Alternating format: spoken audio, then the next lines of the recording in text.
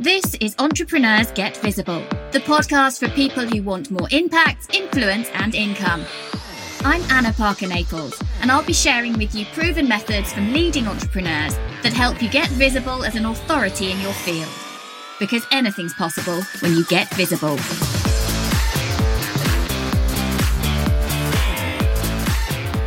I'm seeing something happening in the online space that I want to discuss on the show today. And that is regarding trademarks and using words and phrases that potentially you do not have the legal right to use. When you're starting out in business and you have so many other things to think about and to juggle and so many different things you need to invest in, it's easy to overlook the legal matters and actually not just overlook, but potentially not have the knowledge or awareness that you may be doing something wrong or that could get you into trouble. So what I've been seeing in the online space recently is people unwittingly, unknowingly using somebody else's trademark. And you might think, well, maybe the phrases they're using, they seem really common. They're part of an ordinary vernacular. The problem is, though, if you are using somebody else's trademarked course title as the title of your course, offering a similar package and a similar result, then you can actually end up in some significant hot water. What I'm also seeing in the online space is people deliberately going up and purchasing the trademark of well-known courses so that they can have it for themselves. And there is such a thing, I'm not entirely sure of the correct phrase, but if someone has had a pre-existing use and can prove pre-existing use and pre-existing common knowledge of a particular term, then one, the trademark might not be given in the first place, but if the trademark is then awarded, the person who has been using it longer term than you as you have trademarked it is able then potentially to take that trademark back or take you to court over it. So how do you get around this? How do you protect your creation, the entity that you have come up with, when, to all intents and purposes, all you're doing is trying to make some money? You're not trying to tread on anybody else's toes, but how can you stop yourself getting in hot water? So the first thing I would say is go to your country of origin and check the trademarks. So for the UK, you can literally go into Google and put gov.uk trademark search, and you can see in their log, you can do a word search to see if things are coming up. Sometimes there are logos or images that are trademarked as well, but you want to find that phrasing. I would also then, after you've gone to your country of origin, I would also then heavily recommend that you go over and check out the United States, because particularly if you're planning to do anything online and international, anything, and these days our companies can be global very quickly. You want to make sure that no one has trademarked a particular term or phrase in the same categories that you want. So categories are also really important. And I don't understand or have enough knowledge to confidently talk you through those on this podcast. I just want you to be aware that this is something you don't want to overlook in its entirety. Now, it might be that someone has trademarked something very similar and yet different to you, and that is okay. You would be able to proceed.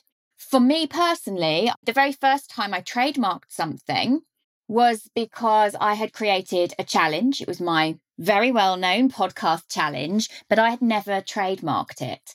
And the morning that it went live, I had somebody contact me to say, are you aware that my challenge is also called such and such, the particular term that I had used at that point?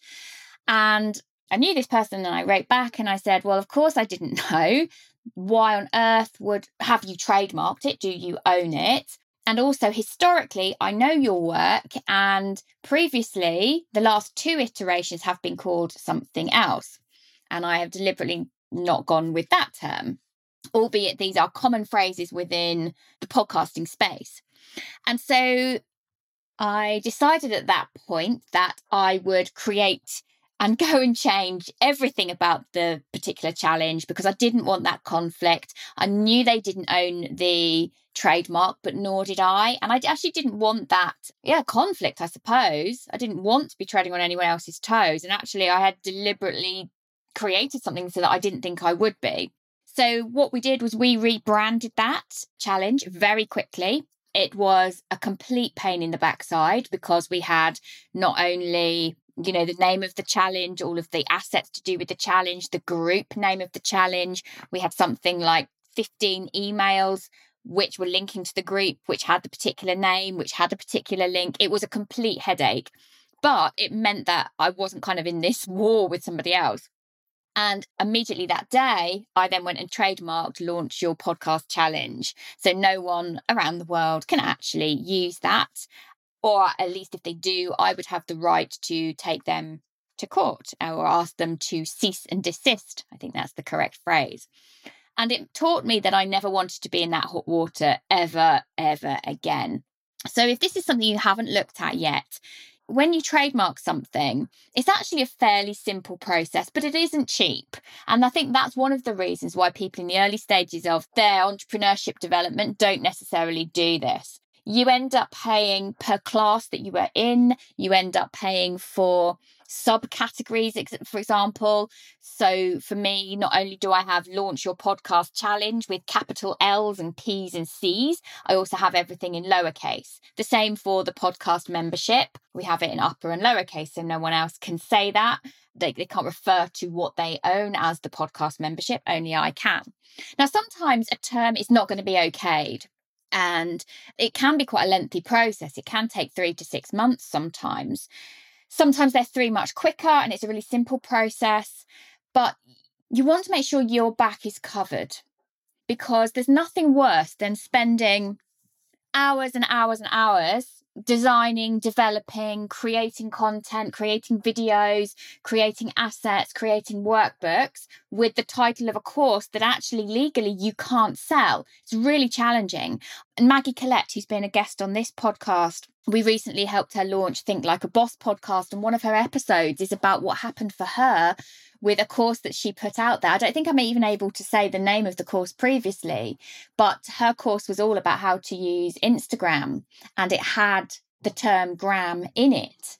And so she received just over Christmas a kind of legal, a very threatening warning that she had to stop immediately. And she was mid-launch, and that was her main product. And I would invite you to go and listen to Maggie's episode all about that. I think it's between episodes 4 and 6 or 7 on Think Like a Boss podcast. You don't want to get yourself in this hot water. So whenever you're coming up with a new course or a new program or a new idea for certification or a new membership, just go and do those very quick searches in your country of origin and in the US. It will literally take you minutes. Now, in terms of podcasting, people often say, well, what podcast name can I have? And the truth is, nobody can claim a podcast name. The only way you could do that is actually if you have the trademark in your country of origin and potentially in the States for that particular name. So, for example, Unstoppable Success, Nick Pidgeon owns that trademark in the US. And so nobody else could actually call their podcast Unstoppable Success. She would have, although they could put a podcast out with that, she would have the right to challenge them on it. But this happens so often. And what you'll notice as you become better at what you do, to become more well known, is that you will trigger some copycats, and you want to protect yourself. In the online world, it's your packages, the brand name associations that are so powerful. And so I hope that this has been thought-provoking for you, and that you take this seriously, because my God, if you've spent hours, weeks, days thinking about and creating content for a particular launch, and then you cannot launch that product or service because you have someone come after you quite heavy-handed with a legal issue, you're going to really regret that.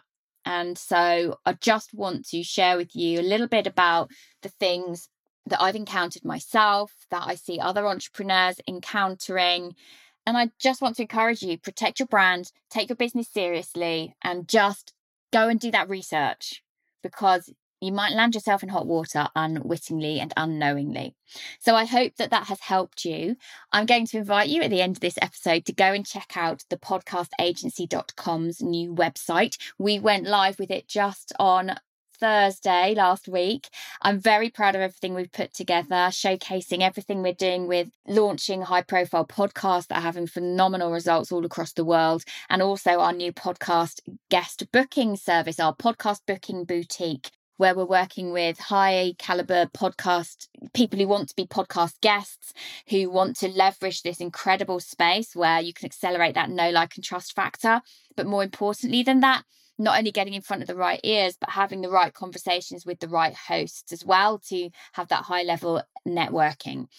If you are a podcast host yourself and you would like access to our exclusive roster, if you want to know how you can have a really great quality client on your show, then there is also a form for you to fill in to apply for us to match you potentially if you have the right audience for our roster. So go check that all out at thepodcastagency.com. Thank you for listening to Entrepreneurs Get Visible. To get your free checklist on how to raise your profile and to find out about our community, go to annaparkernaples.co.uk/get visible.